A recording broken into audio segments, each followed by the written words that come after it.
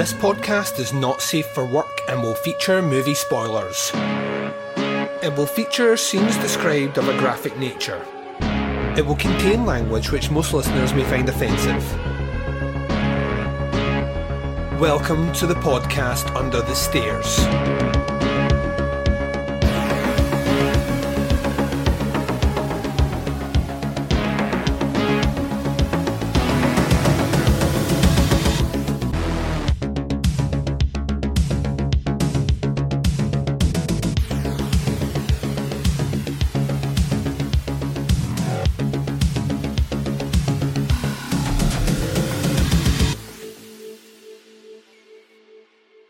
Hi everyone and welcome to the podcast Under the Stairs. This is bonus episode 437. I'm your host Duncan McLeish. Welcome to the show. Up on this episode we are reviewing a screener that has been submitted in. This is Kids vs Aliens, which will be available for you tomorrow in selected theatres in the States and on-demand services as well. It will get a future release date making its way to the horror subscription platform Shudder. That date still to be announced.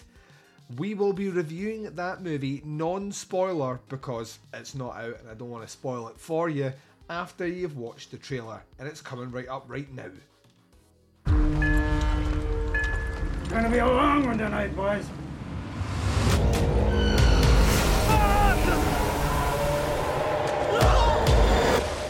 Jimmy? Who's out there? All right, action! There's dinos dead ahead! Let's teach them how to die! We should have a party. We'll keep it small and your parents won't find out, I promise.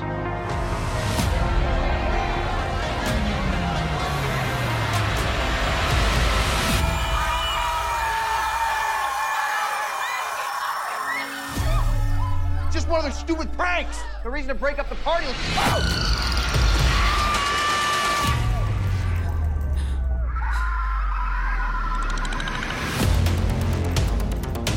The aliens were using human skin to fuel their spaceship. I don't want my body to be alien fuel. This means war.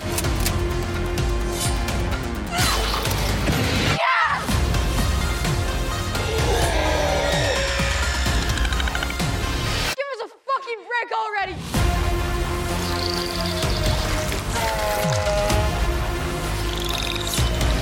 Oh, fuck. You want to dance?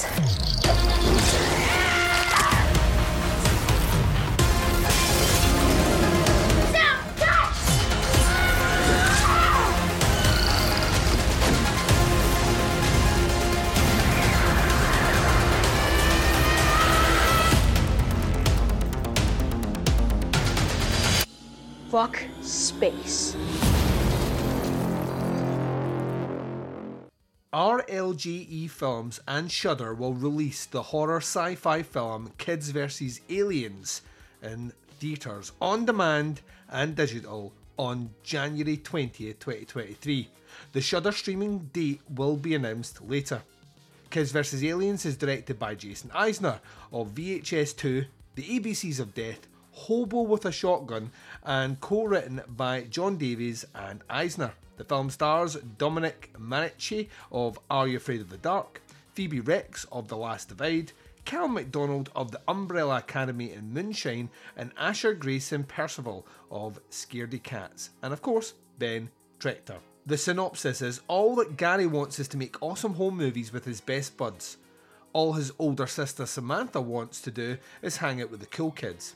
When their parents head out of town one Halloween weekend, an all-time rager of a teen house party turns to terror when aliens attack, forcing the siblings to band together and survive the night.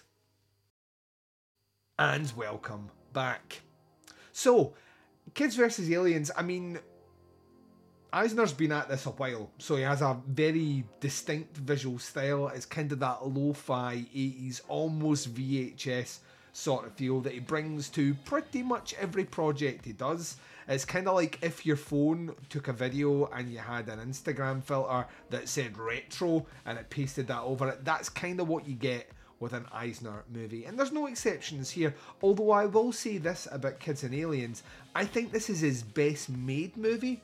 Like, certainly it looks like the technology is now much more refined, digitally speaking, or he's had a bit more money to play with, specifically in the effects department, both digital and practical. Kids vs. Aliens is a movie that maybe wouldn't be getting as much traction had Psycho Goreman not really penetrated, and that's a good word to use here, penetrated the kind of popular culture. Psycho Goreman is a hugely important movie because it reminds you that movies can have a ton of heart, be really pulpy, can lean towards those of a certain age that grew up watching things like Power Rangers, and like that kind of over-the-top splatter effect gore with a healthy dose of humour and, you know, a bit of nonsense. And Kids vs. Aliens falls into that camp as well.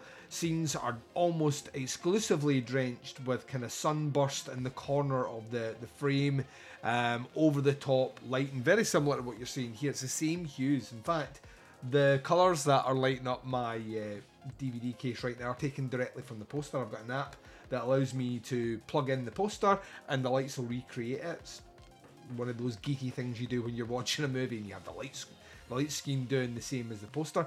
That's the colour scheme. It's, you know, it's magentas, it's kind of sunburst orange, it's blues, it's pinks, it's purples.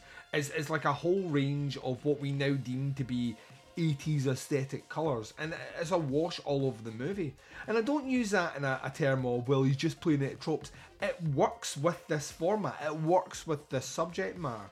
At its core, what you have is a group of kids left to their own device because the parents don't care and are out of town on work.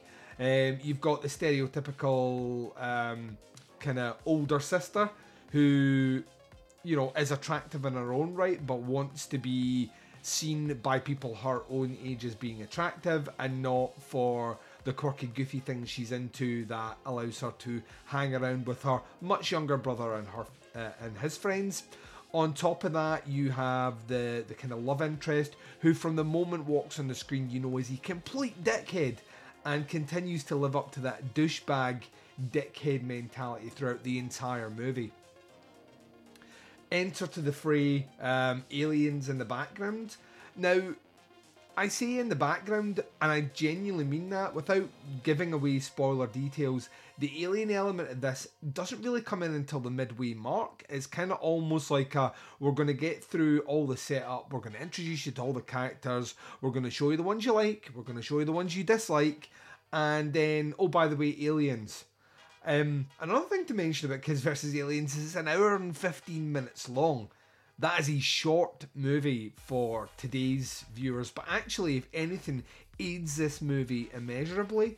The kind of focus of making the movie shorter actually is the best practice. I think a lot of filmmakers these days feel the need to fling in the extra 15, 20, 40 minutes into the runtime because they want to expand on ideas that don't need any sort of expansion at all, actually are very well capitalized in kind of small bullet points, which this movie really does well. It hits you with all the cliche, all the tropes in these kind of bite-sized bullet point capsules that are easy to consume, that are not at any point head-turning to the point where you're like, well, that just doesn't feel right.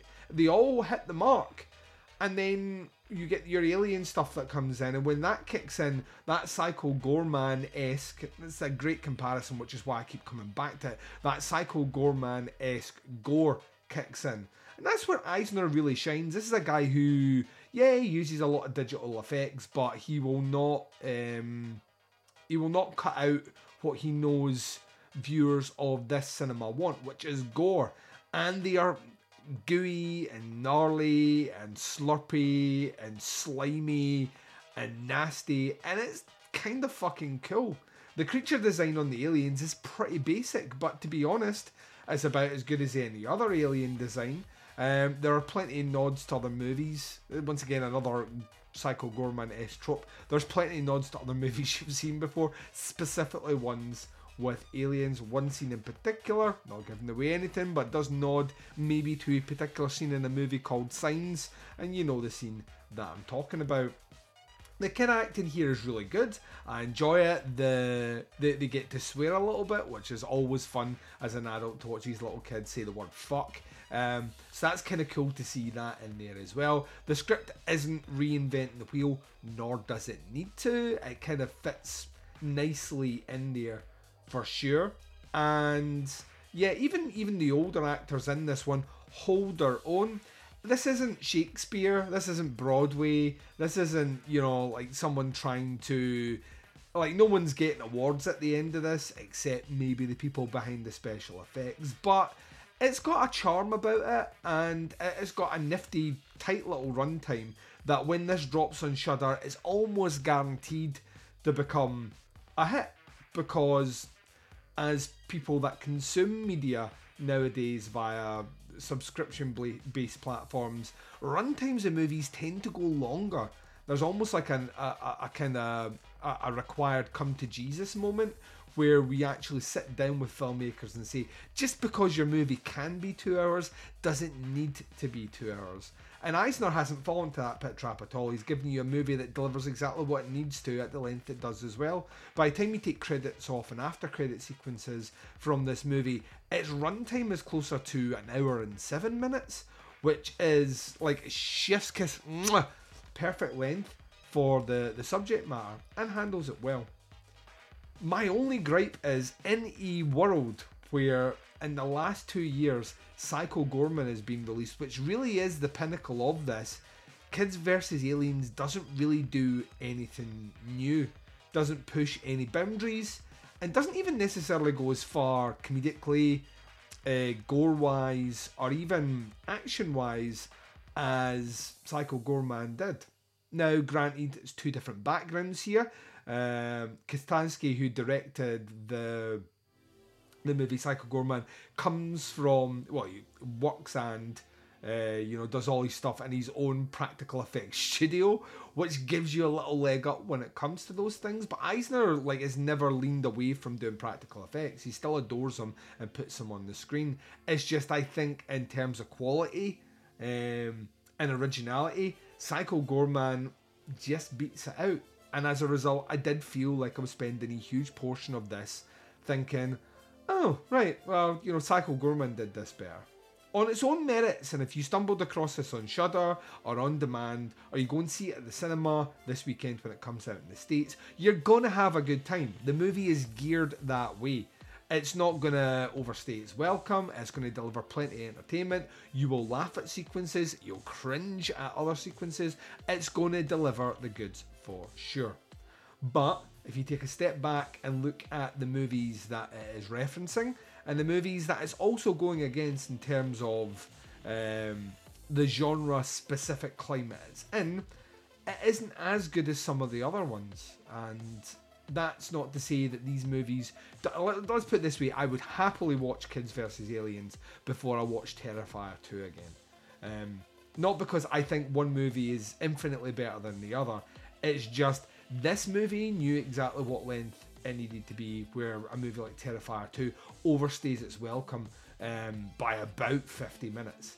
This movie knows exactly that it has enough subject matter, enough content to hold the viewer's attention for about an hour, and delivers that hour and does it well. So in terms of grades for this one, I give it a 3.5 out of 5. It's thoroughly enjoyable. It doesn't reinvent the wheel in any way or revolutionise, but it's great to see Eisner back making movies. He's been off doing Dark Side of the Ring, which I love. I mean, as a guy who grew up on WWF wrestling, it's great hearing some of the murkier stories of people that you saw on those shows. So I'm a big fan of Dark Side of the Ring. It's great to see him back doing horror because he's good at it. So yeah, 3.5 out of 5 for this movie. Let me give you the details of how you can check it out. So just a reminder, This movie will be released via RLGE Films and Shudder. It's going to be on demand and digital and in theatres from January the 20th, 2023. That's in the US, and it will be making its way to a Shudder streaming service near you with a date still to be announced. And thanks very much for joining me on this podcast Under the Stairs, a video podcast episode on the YouTubes and wherever you're consuming video content via any podcatcher out there, most likely Spotify. If you're listening to the audio version, then if you want to see the video version, why not? You get to see my charming face. Then jump across to YouTube. The link is in the description, wherever you're listening to us right now. Please subscribe to our feeds, subscribe to our YouTube page, and that way you never miss one of these reviews. So yeah, go and check out Kids vs. Aliens. It is a good time. And for all the rest of your podcast content, tputscast.com is the place for you. Until the next time I speak to you, wherever you are, wherever the time zone is, and whatever you're up to in this big bad world of ours, please take care of yourselves out there. This is Duncan McLeish broadcasting live from Under the Stairs, and I am signing off.